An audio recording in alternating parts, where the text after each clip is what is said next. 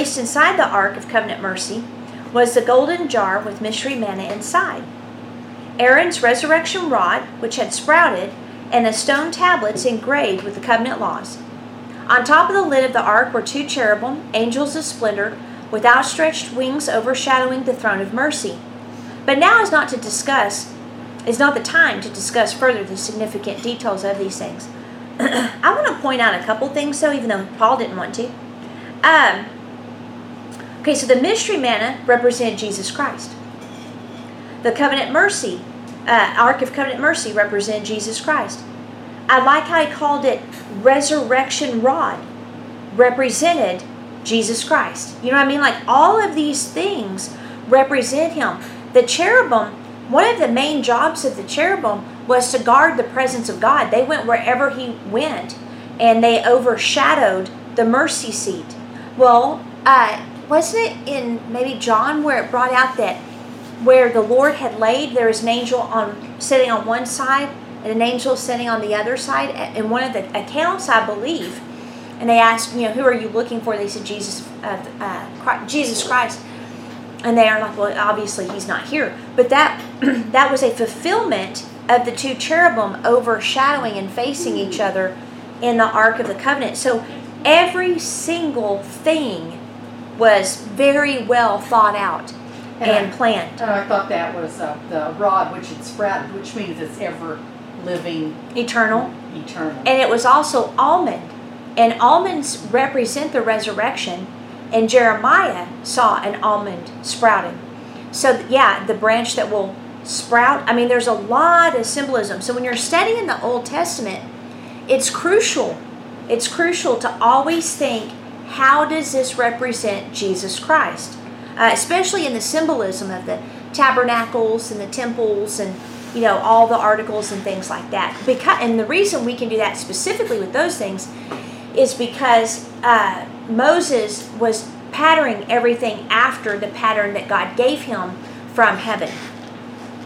So again, Paul's now connecting the Hebrews, his audience, even deeper with their history, the significance of the things they used formerly to worship, which he's already said that it's dying. He already told them it's dying, it's passing away. All of those things are passing away to make room for the new. That's an important life example too. It's like a lot of times when we can feel something is dying, when we can feel like we're transitioning from an old season into a new, if we're not careful, we'll try to hold on to the old. And you can never receive with clenched fists. And so you always have to let go, because the new will be even better than the old. The old served its purpose to prepare you for the new. So it actually should be a time of congratulations and celebration that you went through that old season successfully, and now you can leave that behind to go to the new. I think we always observe old at times, not always, but we observe old things passing away as something to lose when actually we're entering into a new season. However, there are times where maybe you do need to grieve an old season, especially if it was something that was against your will. Maybe you didn't want a marriage to end. Maybe you didn't want that person to die. Maybe you didn't want that child to move. Whatever it is, there are times for grieving. And I see that, especially to me, in relationships. You do not want to lose some people that you've become attached to, that you've formed bonds with. And sometimes that season's over. Yes, and sometimes we hang on way beyond the past due date. Yeah. So it's important to keep in mind, because even today, Christians, even though we've never lived in the ministry of death, that's what it's called. The Old Covenant is called a ministry of death. And even though we've never lived in the ministry of death, there's entire movements in the body of Christ that try to take us either, into the ministry of death or take us back to the ministry of death. And quite frankly, there's no way I'm going to go back to a ministry of death when we have a glorious ministry right now. And so in 2 Corinthians 3, 7 through 11, in the English Standard Version, I'm going to read it. It says, "Now, if the ministry of death, carved in letters on stone, came with such glory that the Israelites could not gaze at Moses' face because of its glory, which was being brought to an end, will not the ministry of the Spirit have even more glory? For if there was the glory, now get this, in the ministry of condemnation.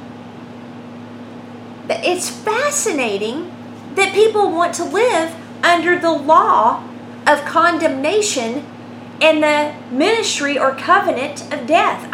It's just baffling. I don't get it at all. So he literally calls it, there was glory in the ministry of condemnation, but the ministry of righteousness must far exceed it in glory. Indeed, in this case, what once was glory, or had glory, has come to have no glory at all, because the glory that surpasses it. For if what was being brought to an end came with glory, much more will what is permanent have glory. So basically, the new covenant under Jesus Christ has more glory. Why? Because it's a ministry of righteousness. What the law could not do in imparting righteousness, it could not do that because of the fallen nature of mankind. Jesus Christ, his ministry, his covenant can, because our old nature is crucified, we're resurrected, all things are new, right? So we're now a new creation. I had to correct that theology this week. Working with a man, struggles with bipolar. We're like throwing spaghetti at the wall, seeing what will stick. Sometimes that's how it is at first. When you're mentoring someone, it's like, okay, well, Holy Spirit's pointing out things, but you're just kind of feeling around, seeing what he wants to do. So I told him, I said, there's specific things I want you to do. I want you to listen to the book of John. I want you to get in worship. I want you to bind these specific demons. We'll know if that's what's going on. He's like, okay. Call him up. He's having a great week. All right, well, something must have stuck. What was it? So now, it's like spiritual scientist, what stuck? He said, well, listening to the book of John has been a tremendous help. Absolutely. He said, then worship music. He said, there's a certain radio station that everyone's aware of that is Christian. They play the same 10 songs over and over and over. He said, all of a sudden I was able to find different worship music. He said, but also I would just sit and I would ponder. I would sit with myself, which a lot of people, if they're struggling with emotional things, they don't want to do that. They want to stay busy, and so he was learning to sit. I said, okay, well, what did you ponder? I'm thinking redemption realities, goodness of God, blah, blah. Well, just my sinful nature. Oh, the sinful nature that's been crucified? What do you mean? Well, let's go to Romans chapter 6. So then I just took him through all of the theology, and I told him, I said, until your heart is pierced with the revelation of righteousness, you will struggle. What you have faith for, you will live in. If you have faith that you're still a sinner, that you're going to sin, and that you're fighting your fallen nature, then that's how you will live. But if you can get into the place of faith in the fact that you are now righteous, you are now wisdom, you are now as Jesus Christ was on the earth, and that your old nature has been crucified, you are no longer under the dominion of sin, then your entire life will change. It is amazing that Christians will choose to believe a lie, that they are still sinners based on improper instruction on Romans chapter 7. There's an entire New Testament, and you believe Romans chapter 7, which is based on Paul's experience under what? The law. What we got right here, the ministry of death and the ministry of condemnation. That's all that chapter 7 is about. But then he says, but I thank God. There is one who could deliver me from this body of death, and that is Jesus Christ. So that means we're delivered from the body of death. So then he had the obvious question, which we've all heard, well, then why do I still sin? Your soul must be renewed. So then we went to James chapter 1, Margie. Then we went to Romans 12, 1 through 2, Dorina. And I just took them through the whole journey that the only thing that you need to do is renew your soul so that it comes into agreement or faith with what Jesus Christ says about you. And his brain blew up. And his brain blew up. Hello? Hello? Is anyone still there? I said, do you believe that? Do you believe what I just told you? He said, yes. I said, your whole life is going to change from this point on. So, I mean, I don't know how to make it more plainer. Like the Bible is so plain. We are now under the ministry of righteousness. We are now under the ministry of life, the law of liberty, freedom. Where the Spirit of the Lord is, there's freedom. So if there's not freedom in your life, and if there's not freedom in your church, then guess what? The Spirit of the Lord ain't there. Another thing I told an individual I was telling you guys about, I said, I know God as a person. He is not some far-off entity. He lives in me. I also know He shows up. So his question was, who has seen God? I said, well, He lives in me, so I see Him every day. But here's the thing. I know when Holy Spirit's here. If He ain't here, I'm going home. He's the most important person in the room. One of the markers of Holy Spirit is freedom. When you leave a meeting, church service, whatever you want to call it, you should have more freedom. It shouldn't be that you went there and heard a good message and had some good music and gave your money. I feel condemned. You know, people can hire a prostitute, have a good time, have some good music, and walk away. What it should be is, and give them some money. What it should be is when you walk into that place, there is a freedom. There's an impartation of the nature of Jesus Christ that awakens to what is already inside of you, and all of a sudden your relationships are better, and you're not managing sin.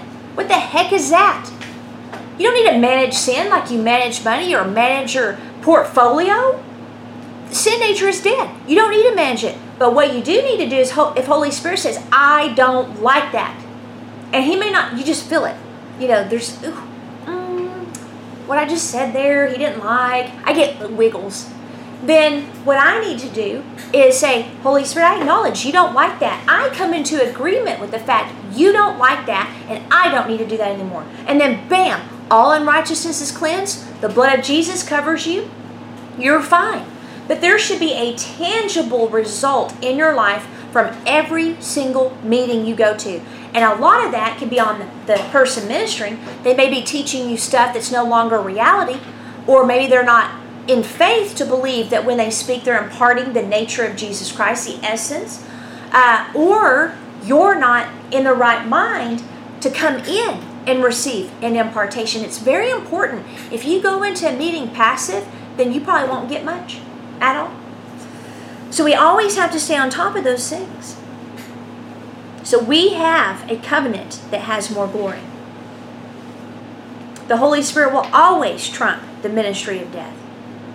All right. Now, I'm not sure why I skipped verses 6 and 7, but we better read those. So with this prescribed pattern of worship, the priest would routinely go in and out of the first chamber to perform their religious duties. And the high priest was permitted to enter the holiest sanctuary of all only once a year, and he could never enter without first offering sacrificial blood for both his own sins and the sins of the people. Verse 8. Now when the Holy Spirit uses the symbols of this pattern of worship to reveal that the perfect way of holiness had not yet been unveiled. For as long as the tabernacle stood, it was an illustration that pointed to our present time of fulfillment, demonstrating that offerings and animal sacrifices, here it is, had failed to perfectly cleanse the conscience of the worshiper. And not only that, guys, but on the Day of Atonement, right, is when he would go in. It was just a reminder that you were still a sinner, and you had one more year where the blood would cover, not take away, the sins of the world, right? For this old pattern of worship was a matter of external rules and rituals concerning food and drink and ceremonial washings, which was imposed upon us, here it is, until the appointed time of heart restoration had arrived. There goes all the food laws. There goes all the ceremonial washings. Guess what? G, you can have bacon. Absolutely. You can go to Red Lobster and have lobster. Yeah. What? Bacon. Bacon and Red Lobster. And pork chops. And pork chops. Red. I mean, it's plain. You know, the problem with a deception is you don't know you're deceived. The problem with a lie is you're not sure it's a lie, right? It sounds really good. A lot of the doctrines out there sound really good. Love covers everything. Love loves everybody. Even if they're LGBTQ, X, Y, R, S, and Z. It doesn't matter. Love covers everything. No, actually it doesn't. That was another conversation I had. Maturity is to know that God will not bruise a crushed reed, right? Or crush a bruised reed. He won't do that. But the other side is that when He's returning, He's going to kill His enemies. You have to discern, is He showing up as the nurturing El Shaddai, many-breasted one? Or is He showing up as the lion to eliminate those who are in rebellion against Him? That is where discernment comes in. You have to recognize how He wants to deal with certain situations. I can say personally, when we've done treasure hunts, He's the most nurturing when it comes to those in the LGBTQ, whatever S's, community. But when it comes to Christians, that you walk up to them and say, "Have everybody in town today, we got these clues. He wants us to pray for you." I don't need prayer. Okay, well, I always need prayer. No, I'm good. What are y'all doing? Well, you obviously don't recognize what we're doing, and we probably don't need to tell you. That's where the lion of the tribe of Judah, he can show up, because you can't get past your own self-righteousness. If you were to look at me and Mike's life, awesome home, live with our father-in-law, get to have good times, pick on him, have a dog, have a cat, no credit card debt, etc., etc. God's taken us way, way over to here from where we started. But I was sitting over there in worship telling Him, my need for you is even more crucial today. I don't need lack to make me feel I need Him. You know what I mean? I don't need that. If someone comes up to me and says, "I'm supposed to pray for you," yes, let's do it. I want your prayer. What is it that I need? What do you want to tell me? We should always maintain our hunger. We should never be satisfied that we've arrived, that life is good. One of the keys is if you can have everything going right and still be just as hungry for Him and just as needy for Him and pursue Him just as much, that right there, guys, is your ticket. You know what I mean? If you can maintain that. But if you ever think that you don't need Him on the level that you did maybe when you had trouble, there ain't no such thing as a fair weather Christian in the kingdom. There's no such thing. You're either backslidden or you're not. Right? And so to me, if you can maintain that need for Him, then that keeps you in a place of protection from lukewarmness. And so it shouldn't be that Christians that we go to pray for say they don't need prayer. In fact, I could probably preach a whole reason on why they do need it, just from their response. So these external rules, all of that stuff was until the time of heart restoration had arrived. It says very clearly that the Holy Spirit uses the symbols of this pattern of worship in the Old Covenant to reveal that the perfect way of holiness had not yet been unveiled. How do we know this? Because of the repeated sacrifices of animals that they had to do for hundreds of years. And that continuous sacrifice failed to do one thing: make them holy. It failed to perfectly cleanse their conscience of the worshiper. So Paul didn't say that the blood of animals couldn't cleanse the worshiper from sin versus covering it. That's not what he's talking about. He's saying that, and he didn't say that the blood of animals couldn't make one righteous. No, it was the conscience he was after. He was saying their conscience could not be cleansed.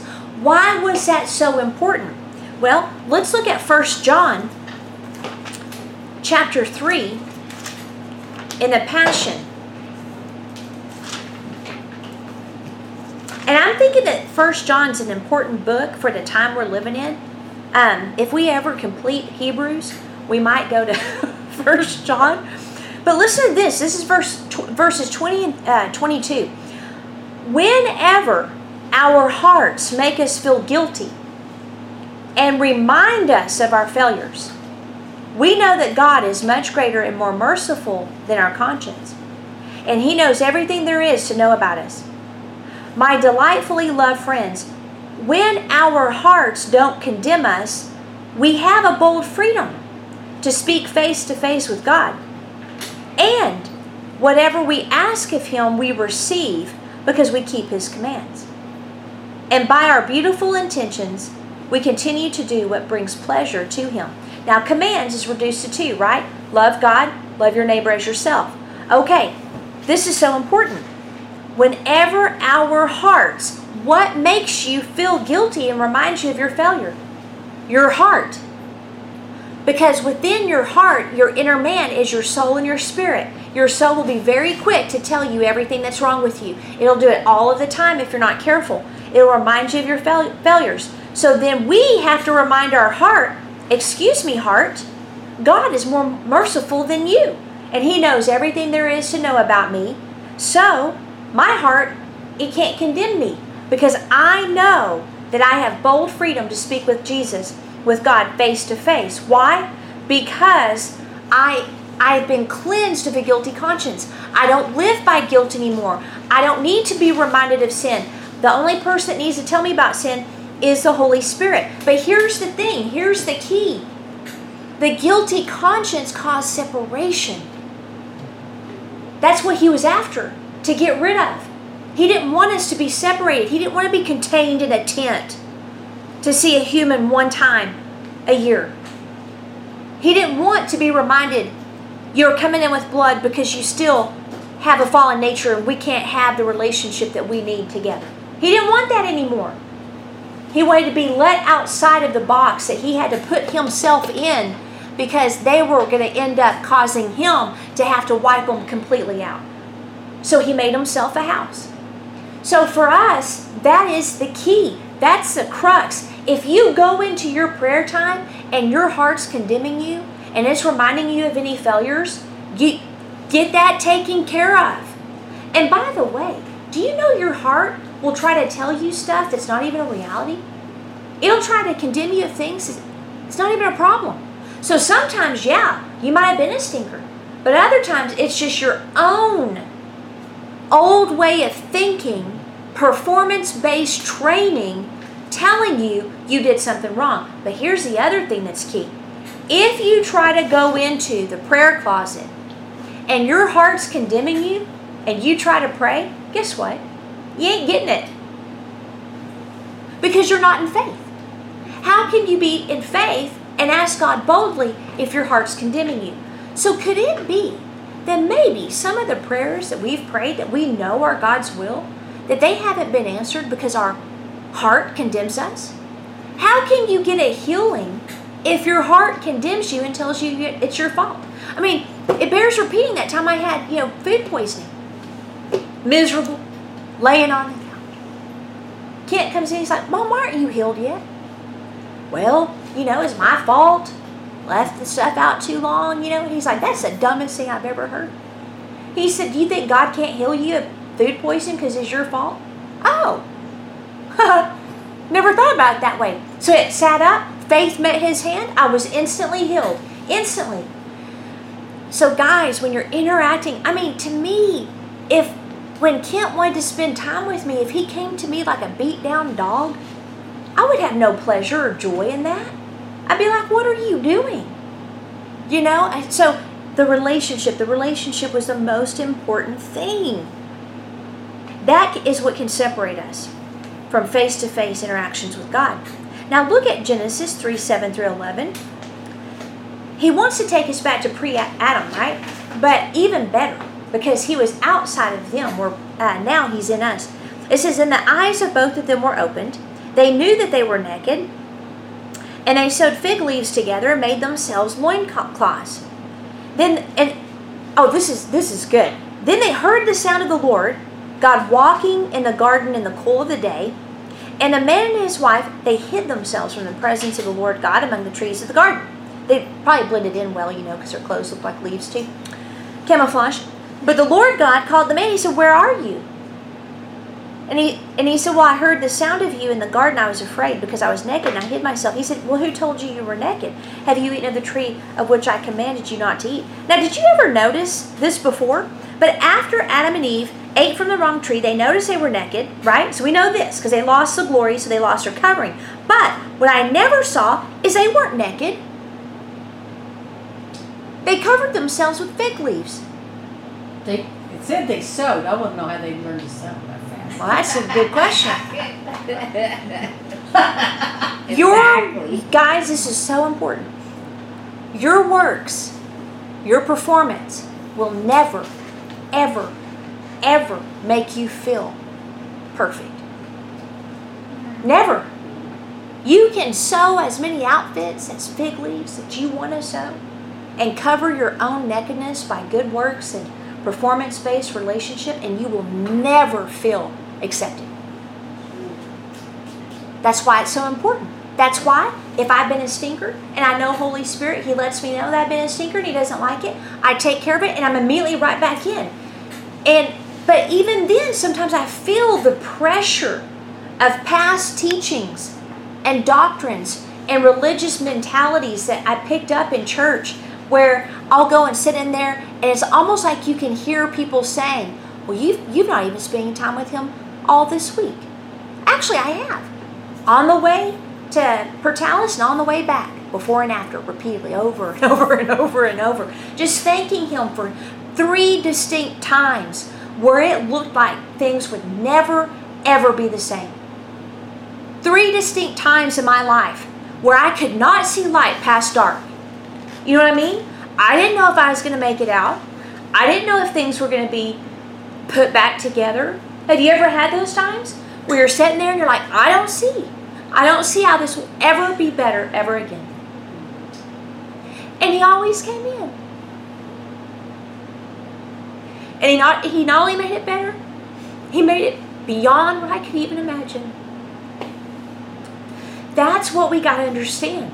It is never us fulfilling a particular task.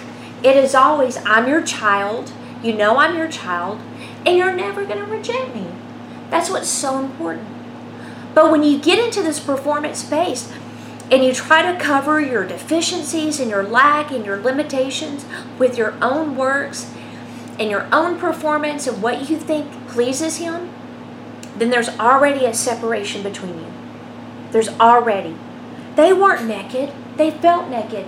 Because no matter what you do, you can never get rid of that feeling of nakedness unless you believe by faith you are perfect in His eyes. It's so important. You're perfect. So when He says, hey, I don't like that, I'm like, you're right. You don't like that. That's okay. But you love me. And I'm here to spend time with you. You know what I mean?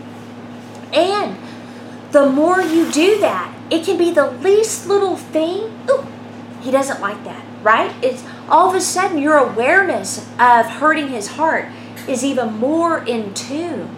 Not because of works, but because you've been spending time with Him. That and Anna and Eve, what they decided to make themselves, you know, it was real durable, fig leaves. And then when Made in America. And when God, we're going to sow some fig leaves. So we're going to put some holes. Where did they get that great? Yeah, exactly, all that. But God, then when God went to clothe them, He clothed them with animal skins. And blood had to be shed. But that was more durable. That didn't last for 10 minutes and then tear up. Super glue. Yeah. I just never saw that. I never saw that in spite of them creating clothing to wear, they still felt naked and they hid from Him. And that's the worst thing you can do.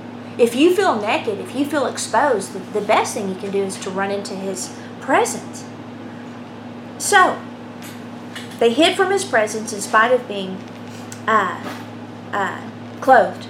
Because their physical nakedness was only an outward manifestation of a soul now fallen and cut off from its life source. And guilt came with that state immediately. Fear and guilt and shame. We're no longer naked. No longer. The glory has now been restored. For all have sinned, right? And fallen short of the righteousness of God, holiness. Does it say any of that? No. It says glory. So we've all sinned. We've all fallen short of the glory. In order to get the glory restored, He had to then restore us to righteousness, because sin is lawlessness, lawlessness is sin. So He had to restore us to righteousness. The law could not do it. Only God becoming man could, which is why there is no other gospel that will get you to heaven. There is no other religion, Buddhism, Hinduism, Islam, nothing else will get you to heaven, because only the good news of Jesus Christ is the one that says you must be born again so that you can receive that new nature so that you can then be righteous and holy. That's the only one that will do it. And that's why there are not many ways to heaven. There's only one. Because it's all about looking like Him. That's it. It's all about looking like Him. Okay, John 17:22 in the Passion Translation. For the very glory you've given to me, I have given to them. Why? So that we will be joined together as one and experience the same unity that we enjoy. What was lost in the garden? Unity. Unity. The glory was lost, therefore it severed that relationship. Father has always wanted to restore unity. He was obsessed by His agape love. He was driven to rescue us, that He is literally obsessed with us. I love that idea that He is. And so what that means is out of His obsession, He went to extreme lengths. And it also means that His requirement is that you do things on His term. Obsession doesn't mean enablement. Obsession means He did everything we need for us to become part of Him and be joined back together. Yet, again, it won't be always. It'll be one way. And listen to this in the Romans 3:23-24 in the Passion. For all have sinned and are in need of the glory of God. Yet through His powerful declaration of acquittal, okay, so we've been acquitted, God freely gives away His righteousness. It's never ours. We can never get it, right? He gave us His righteousness. We've become God's righteousness.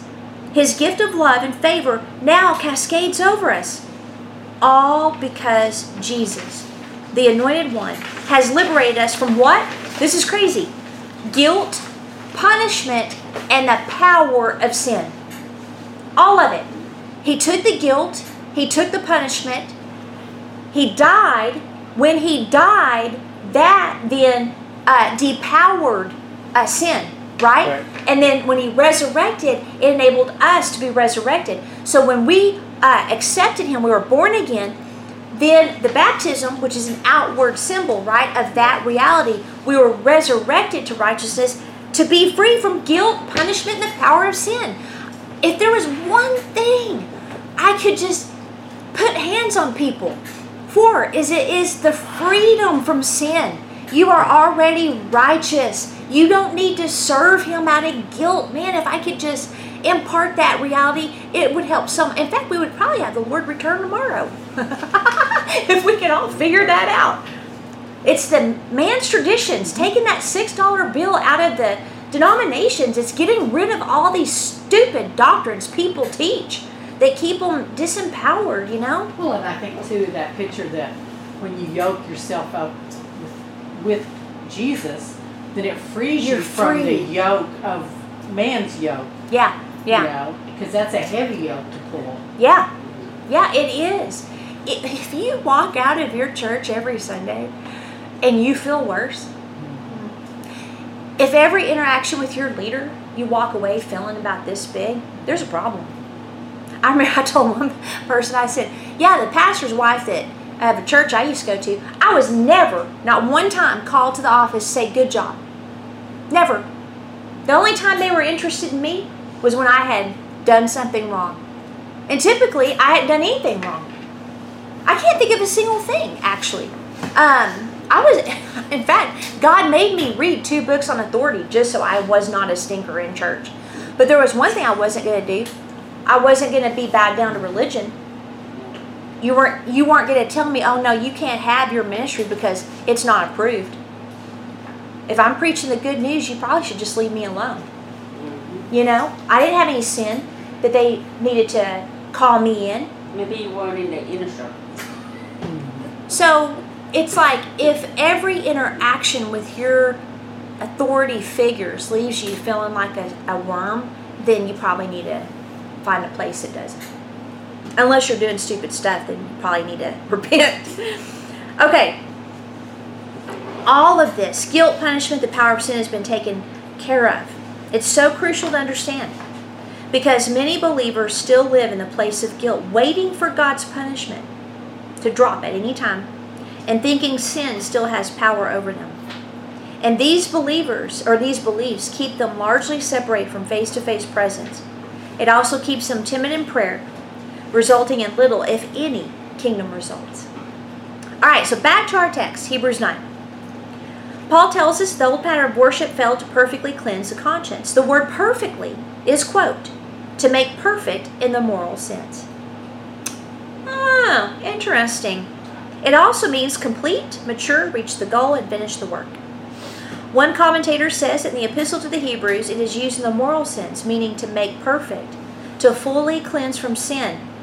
Quote, the Mosaic law could make no perfect moral expiation, or literally it can make no one good. Remember Jesus said, why are you calling me good? There is no one good but God. Right. He knew he was God. He was trying to alert the guy, hey, you're picking up on something. You know what I mean? You're picking up on something. You're seeing a goodness that you know you do not possess, right? So he was discerning it, but yet his blindness kept him from receiving it. The Greek word, let me read verse 10 again. For this old pattern of worship was a matter of external rules and rituals concerning food and drink and ceremonial washings, which was imposed upon us until the appointed time of heart restoration had arrived. The Greek word diothosis, D-I-O-T-H-O-S-I-S, is used only here in the New Testament, and it means to set things right or to snap a broken bone back into place, by implication, restoration. So the phrase heart restoration, that is the Greek word that means to snap a broken bone back into place and to set things right. I love that. He knew we didn't ask to be born sinners. We didn't ask Adam and Eve to fall. That wasn't on us. However, we were born with their nature, and we did lots of things we shouldn't have. But the only thing that gets you to hell is unbelief. Murder won't get you there. Rape won't get you there. Gossip won't get you there. None of that will get you there. Alcoholism. What gets you there is unbelief. Why are you doing all those things? Because there were lies planted in your mind that has created a set of behavior, right? Heart restoration, which consists of the spirit and soul, is the inner man. The law could never touch the inner man. It only addressed external matters. Jesus Christ addressed the internal matter of the heart. By the way, you don't add following the Mosaic law to faith in Jesus Christ. You cannot combine the ministry of death and condemnation with the ministry of righteousness and life. You can't do it. It's abnormal. You know, it's like cats and dogs getting along. Oil and vinegar. Oil and vinegar. What's another metaphor? It's just not possible. So Paul has clearly shown to us in Hebrews that to do so is to leave the new covenant. It adds nothing to our walk. It actually empowers sin, according to 1 Corinthians 15:56. It promotes self-righteousness and pride, and it undermines the complete work of Jesus that doesn't need anything added to it anyway. All right, let's look at verses 11 and 12. Where are we at? Okay, we're almost there. Yeah, we'll probably... There's just a lot of scripture, huh? What do y'all think? Now let's see how we get. I'll give myself a little bit more time. Okay, so then it says... Oh, I'm in John. Well, hang on. All right, Hebrews 9, 11 and 12.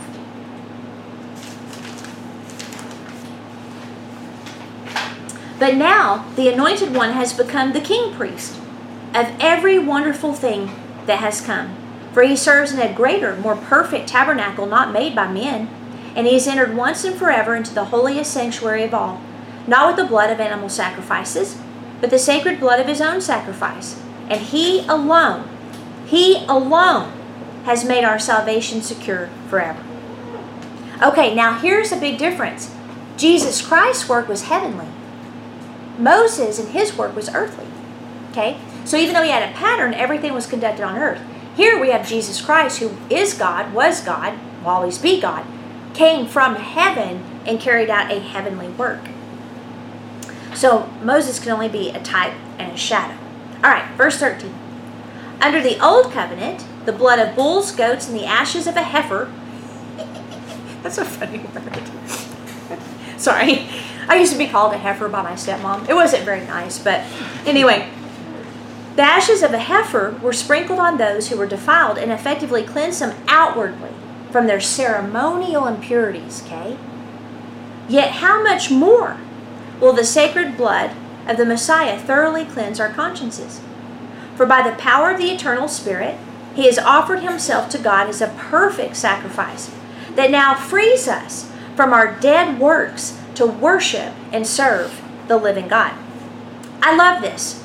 We have again, where is he targeting? The sacred blood has thoroughly cleansed our consciences. Again, that's where his work is. That's where he's going in. Okay, it's even better than that. Dead works refers to those things that are, quote, utterly useless work and tasks.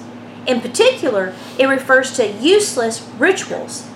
The reason they're useless is because they did not carry the power to morally perfect us like Jesus could. But get this.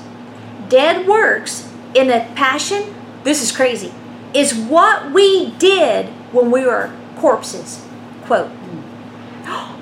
Walking corpses. The zombies. The Walking the Dead. original zombies. And some of us look like zombies, you know what I'm saying? Okay, the reason I like this phrase is because too many pastors from pulpits teach kingdom citizens that they're still fighting their old man of sin. But Paul's saying that was a corpse. And like any corpse, it's dead. In fact, when he said, who will deliver me from this body of death? Right? He was referring to the Roman practice. I don't know if some of you guys remember this, but the Roman practice where if you were a murderer, sometimes they would attach the victim's body to yours. Let it rot. And let it rot into your body until it killed you. And that's what Paul's referring to. He's saying the body of sin is like a corpse that has been attached to me that I cannot get rid of under the law. The thing I didn't want to do, I did, and the thing I wanted to do, I couldn't. Who's going to save me from this body of death? Thank God, Jesus Christ, right? So all of that has been removed, and all of the decay and the things that we used to do when we were corpses now are useless, done away with, and we're no longer carrying that around. That's Romans 7:24 when he says that. So it's key to not misinterpret Romans 7 as our current state of believers, because Paul already clarified that entire idea in Romans 6 that we have been freed from the sin of death. He was simply revealing what it was like to live as a man under the law. Now, in Romans 8:1-4 in the English Standard, it says, there is therefore now no condemnation for those who are in Christ Jesus. Remember what that old ministry is? The ministry of condemnation. We're no longer under that ministry, therefore we're no longer under condemnation. Why? For the law of the Spirit of life has set you free in Christ Jesus from the law of sin and death. For God has done, get this, what the law, weakened by the flesh, could not do. Okay, the law was perfect and is perfect. There's nothing wrong with the law. But when the law encountered the fallen nature, it actually empowered rebellion. It empowered sin. Okay? By sending his own son in the likeness of sinful flesh, and for sin, he condemned sin in the flesh in order that the righteous requirement of the law might be fulfilled in us, who walk not according to the flesh, but according to the Spirit. So in other words, the righteous requirement of the law is to love God and love others as yourself. If you do, you fulfill the law. But in Romans 6:6-8 in the Passion, it says, and this is my phrase, I'm like, come on people, we got to figure this out. I hope everybody that hears this teaching, all of a sudden, like this, a light bulb goes off. Oh my goodness, I have lived 20-something years as a Christian thinking I was fighting my dual nature. And you should be mad. And you know what else? Maybe part of the power going back to the people is where the people no longer put up with doctrine from the pulpit that keeps them bound in sin consciousness and guilt. Maybe it's time for people to say, you know what, Pastor? I'd like to sit down with you and have a discussion on what you're teaching, because according to my Bible, it says, could it be any clearer that our former identity is now and forever deprived of its power. For we were co-crucified with him to dismantle the stronghold of sin within us, so that we would not continue to live one more moment submitted to its power. There you go. I was ruined when I came across this right here. You mad? Well, no, Well. because I mean, part of it, but we were always weird, you know, the Wilson clan. But I did have a lot of performance-based ideas, right? But what I was ruined for was any sermon that ever said again I was a sinner. Any sermon that ever empowered sin. It ruined me. In fact, I pulled out a book from a great author, and I'm not going to tell you who, because he's fantastic. However, I pulled it out and I read it, and I was like, you could feel it. You could touch the book and feel this doctrine of fighting a dual nature. You know what I mean? Like you could feel the worminess, the I'm unworthy coming, you know, through the pages. And I'm like, man, this is weird. It's just like last week. I wanted to read it again. So I picked it up and I'm all, And I started reading it and I'm all, Put it in the trash. I cannot afford anything that empowers a performance-based mentality. You don't need help. We're going to be making sure we're not in that probably for the rest of our lives, you know. So, then he says this in verse 7. Obviously, I can almost hear Paul. Obviously, a dead person is incapable of sinning. And if we are co-crucified with the Anointed One, we know that we also share in the fullness of life. I mean, could it be any clearer? Obviously. Then he says in verses 10 through 11, for by his sacrifice he died to sin's power once and for all. But he now lives continuously for the Father's pleasure. So let it be the same with you. Since you're now joined with him, you have to continually, see that word, continually view yourselves as dead and unresponsive to sin's appeal, while living daily for God's pleasure and union with Jesus, the Anointed One. Why? Because as long as we're in unresurrected bodies, the physical body and our soul will always be susceptible to respond to sin's enticement, okay? And the reason for that is there's areas of our soul that's not yet been renewed. We were trained to sin until we got born again. So there's just things. But guys, being tempted to sin is not evidence that you're a sinner. If that was the case, Jesus being tempted by sin, we'd have to label him as a sinner. It's a normal thing, right? He just used the power of the Holy Ghost to say no to sin, which is why Paul wrote in Titus, God's grace teaches us to say no to sin. Well, and who condemns us just for the mere fact that you have been tempted is Satan. Well, right. You know, he's a condemner. And then the heart, you know. But some are like, well, you're only tempted because that's already in your heart. No. If you're in sin because you were tempted, then yes, that desire was already there. And the enemy just took advantage of it. But being tempted does not equal you're a loser. Okay? That it just doesn't. The only time you become a loser is if you sin. Then you can repent and be no longer a loser. There you go. Oh, man. All right, so verses 12 through 14. Sin, get this, is a dethroned monarch. That is fascinating to me because most churches preach it's still a king. So you must no longer give it an opportunity to rule over your life, controlling how you live and compelling you to obey its desires and cravings. So then, refuse to answer its call to surrender your body as a tool for wickedness. You know what? You need to treat it like spam callers. Yeah. Get Robo-Killer and put it on. Instead, passionately answer God's call to keep yielding your body to Him as one who has now experienced resurrection life. You live now for His pleasure, ready to be used for His noble purpose. Remember this: sin will not conquer you, for God already has. Bam! There you go. Oh, that just gets me every time I read that. Sin will not conquer you, for God already has. You are not governed by law, but governed by the reign of the grace of God. Verse 16. Don't you realize that grace frees you to choose your own master? But choose carefully, For you surrender yourself to become a servant, bound to the one you choose to obey. If you choose to love sin, it'll become your master, and it will own you and reward you with death. But if you choose to love and obey God, He will lead you into perfect righteousness or mature righteousness. What does that mean? That means that your soul has been renewed to such a point that you are now mature in righteousness, living into the full stature of Jesus Christ. That's what that means. Last week, when you read that proverb, that's what it reminds me of too. Yeah. You know, the wisdom. If you choose to Wisdom, be wisdom, yeah. that it will cause you to be Above the snake line. above the snake line, basically. Yeah. So to me, that Proverbs was the foreshadowing of right Of here. this. Mhm. The enemy can only get you if you agree with him.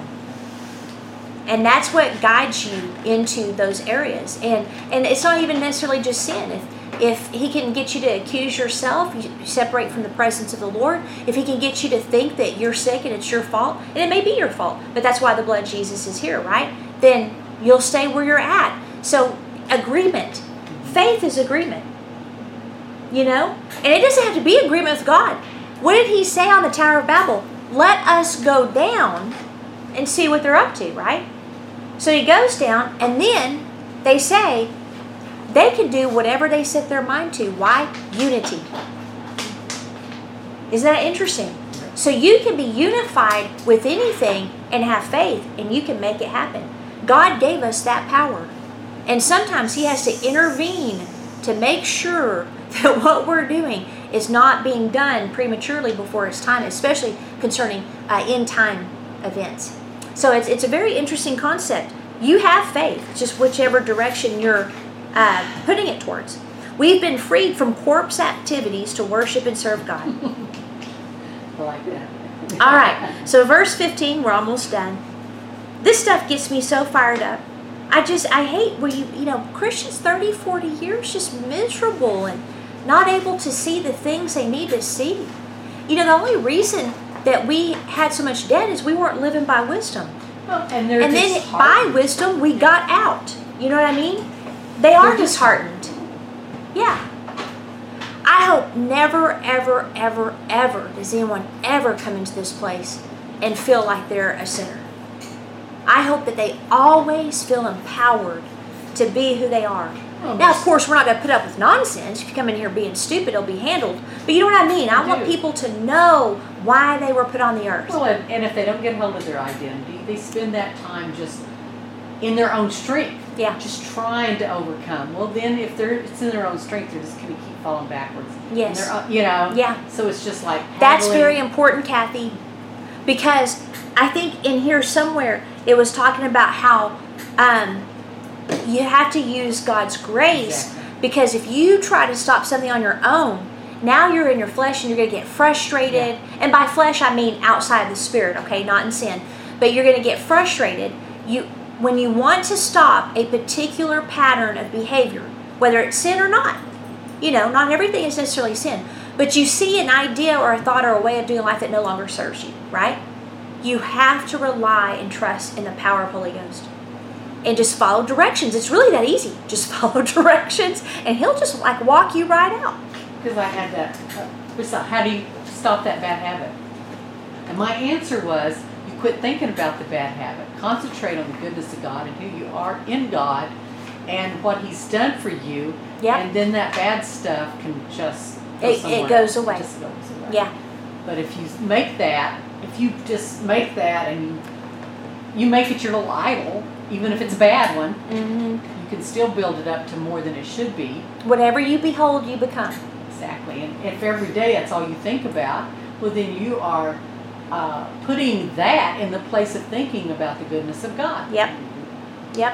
And I think one of the best books in the Bible to read to help you with those things, in the Passion Translation in particular, is Galatians, Ephesians, and Colossians. To me, those, especially Galatians is addressing legalism that was trying to come into the church, but the other thing it unveils is fatherhood. Fatherhood and our adoption. It's really, really good for people that struggle with that. Okay, verse 15. So Jesus is the one who has enacted a new covenant with a new relationship with God, so that those who accept the invitation will receive the eternal inheritance He's promised to His heirs. For he died to release us from the guilt of the violations committed under the first covenant. Now that's what opened the door for us, okay, so we can go to heaven. Now, as Gentiles, we were never under the obligation of the law, ever. So people that try to do that and put Gentiles under the law, it's stupid. Okay, verse 16 through 24. All right. Now a person's last will and testament can only take effect after one has been proven to have died. Otherwise, the will cannot be enforced while the person who made it is still alive. So this is why not even the first covenant was inaugurated without the blood of animals. For Moses ratified the covenant after he gave the people all the commandments of the law.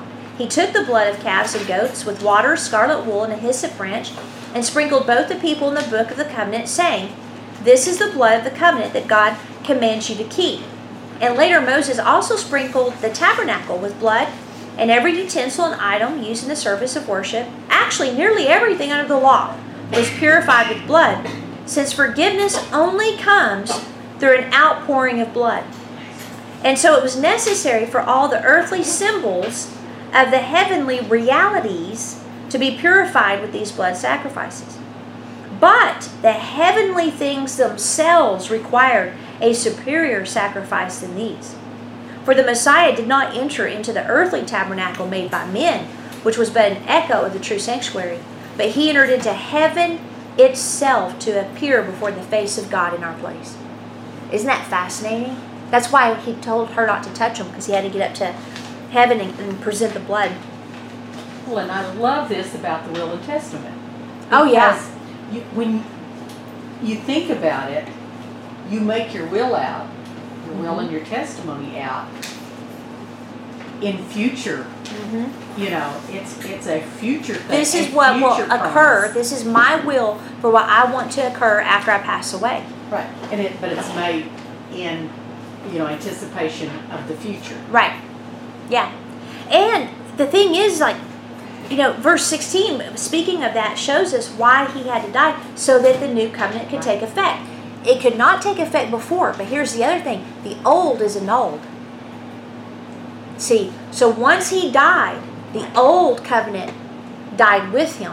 Right. See, and that's in Romans big time. He talks about that. So then he was resurrected, and then he presented his blood to Father.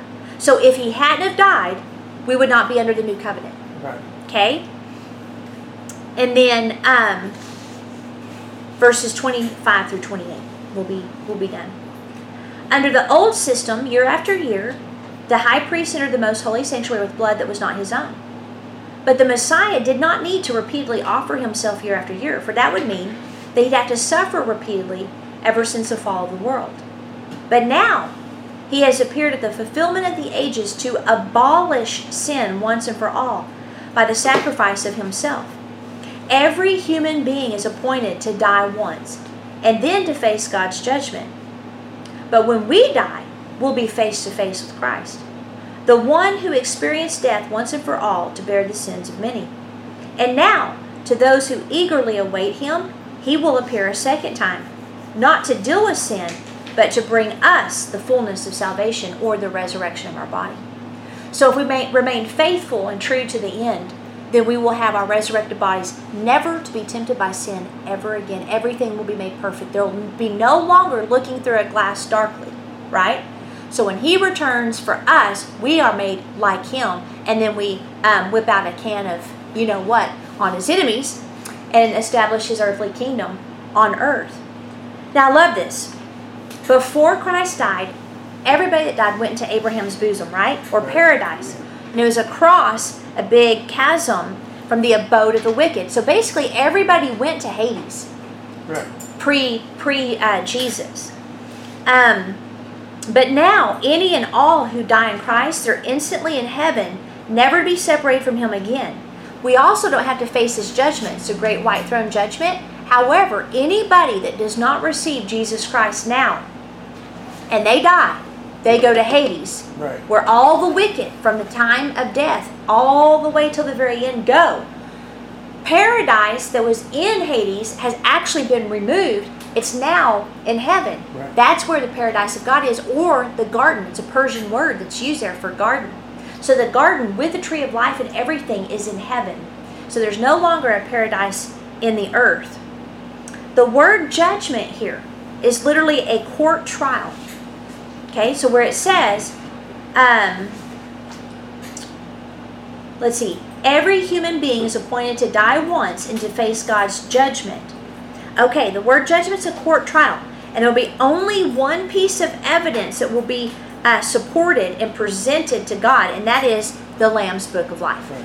If your name ain't in it, you will be condemned. Not for the sins you committed. And being a good person won't save you either. The only thing that will get you to heaven is belief. So unbelief is what will condemn you. No one goes to hell for murder, lying, etc. We only go to hell for not believing in Jesus Christ, even good people. Because it's not the sins themselves that keep us out. It's about the nature of a person. That's all it is. If he died to give us a new nature, and people refuse his free offer of salvation, then they retain their old sinful nature and they cannot go to heaven. There is no blue light that zaps that out like Rod Bell teaches. And you can only have his nature if you're born again. Therefore, when he returns, it will bring the fullness of salvation, meaning we will receive our resurrected bodies, but for those who refuse to believe, it will bring us wrath. So the Antichrist, obviously, and the false prophet will immediately be thrown into the lake of fire. Those that did not take his mark will still be alive. They won't have resurrected bodies like us, which is why it says, blessed are those who are part of the first resurrection, because we'll have like two types of humans on the earth. Those that follow the Antichrist and false prophet, they'll be immediately killed and die. They'll be thrown alive, of course. But for those that didn't follow him but had not received Jesus, they'll continue reproducing children, etc. We'll have 1,000 years. We'll be in our resurrected bodies, ruling and reigning over cities and states. That's why it's so important to have more than a 5-year plan. What do you want your 500-year plan to be? What do you want your 1,000-year plan to be? What I tell myself is whatever I build, I want it to last for hundreds of years if necessary. Whatever it is. So, It's interesting, as I was talking to a lady at the store, and she came in. First, you have to know she had 2 kids. okay. She now has 7 kids. Wow. Because she has fostered and ended up adopting. She came in one day and she was just like, okay, the little brother of these twins that she had adopted, she said, he's up for adoption. And she said, I don't know if I can do it, but can I leave his brother out there? Right. She was already overwhelmed. Yeah. What do you say? And I said, yeah, that's a hard decision. It is. And I said, well, whatever you do, God will give you strength to do it, And but she came in and she said, she said when she had 2, she said I was that mother that had all the little, I would spend all this time hot gluing and making these little, the little special things for school. And she said, she had gone and taken the kids last day of school or whatever it was, and here was that mother. And she said, I got jealous. And she said because that was her heart to go and do all this little stuff. And I said, yeah, but you have to understand that God says our treasures are our children. Mm-hmm. I said, so whatever is going on right now, it's going on right now. But I said, when you look out, those 7 kids are going to be your treasures. Yeah. If you can get them all raised and, Yeah, absolutely. And she said, yeah, I had to just turn loose of all that stuff. Yeah. She's just trying to survive. Yeah, pretty much. If I had 7, and the little one is, you can tell he's smart, but he's not very vocal. Oh, I don't know if he's got a little bit of The autistic thing. Well, one day I just, you tell the kids bye-bye and, whatever. He was little at that point, and he waved his hands and said something, bye. And she just turned back around and she said that was his first time to try to communicate with anybody that wasn't her. Oh, that's It made me cry. It's like, okay. Well, Let's pray over her. Yeah. sorry. That's good. Well, Father, we pray for that mom and her heart to take in kids that she didn't bear on her own, Father, other people's children. A heart of compassion, and that's her ministry. to raise those kids, to take them into her home, to give them the love and the acceptance they need, and to bring healing to their little hearts. And Father, we ask that you give her a supernatural strength, and we also pray that you show her in a supernatural way how much you appreciate her ministry. I ask, Father, that you help her to begin to view it as a ministry. I remember when you showed me that when I was raising Kent, that was my ministry at that time. And I pray, Father, that you encourage her in those days where it seems thankless and she's frustrated. Maybe she yelled because she was angry, or maybe she, just doesn't feel like she's given them the time that she needs. Father, if anyone needs to be delivered from guilt, it's moms. And so I ask right now that you transform and take her into a place, transfer her into a place of motherhood that is free from guilt and comparison, but instead help her to see the value that she's bringing to those kids. And Father, this morning we thank you that the only plan you saw that could save us was by you becoming God. That is the crux. That is the line in the sand. That is the one thing that has to be believed in order for a person to be born again. Anything else is of the Antichrist spirit. Any doctrine that opposes that God became flesh is of the Antichrist. And we thank you that you were so radical, so obsessed with us, so willing to change your nature forever, and to remove from our consciousness the guilt, the punishment, and the power of sin, Father. We are so grateful for that. And we pray that you help us through your words, through actions, through the supernatural power of the Holy Spirit, through the anointing, bring about the message of righteousness that pierces hearts with the revelation. We ask that you help us do that, Father, because we have things to do. And the enemy has put us in playpens of religious doctrine that keeps us disempowered. And so I pray, Father, for a supernatural work that actually accelerates the growth of the people of God, that grasp the revelation of righteousness. I pray, Father, that anybody that was raised in performance-based, which would probably be about 100% of the population, anybody that is taught that you have to do this, have to do that, or God's not pleased with you, anybody that tries to approach you with a heart that's condemning, I pray, Father, that if they heard this message, they will recall that the one thing you wanted to do was remove that feeling of being naked in spite of being clothed. That feeling of shame and guilt and fear that would prevent us from coming to you boldly, face to face. I pray, Father, that you move us away from our doing into our being. That we understand it's not man, it's not denomination, it's not tradition, none of that. None of that matters. The only thing that matters is you and you alone. So I pray, Father, that you help us create a hunger and a thirst for others to be set free from all performance and religion, and instead serve you in freedom. Literally live to please you. And the only thing that pleases you is faith. So we ask, Father, that you help our faith come to a level like Enoch's, where you couldn't stand it. You had to take them up to be with you. It was just impossible. You loved them too much. I pray, Father, that you get your people to that level where we are habitually pleasing you so much that one day you look at Jesus and you say, now it's time to get your bride. We thank you for that. We ask that you receive our tithes and our offerings given to you this morning, absent from the requirement of the law, but given freely from a heart that loves you and that swears our allegiance to you as the only God, the only one and true God. And we ask, Jesus, that you receive them this morning and continue to help us bless those that are working believers and bless our city. In Jesus' name, amen. All right, we can turn everything off now, Drina. Thank you. You can just shut that.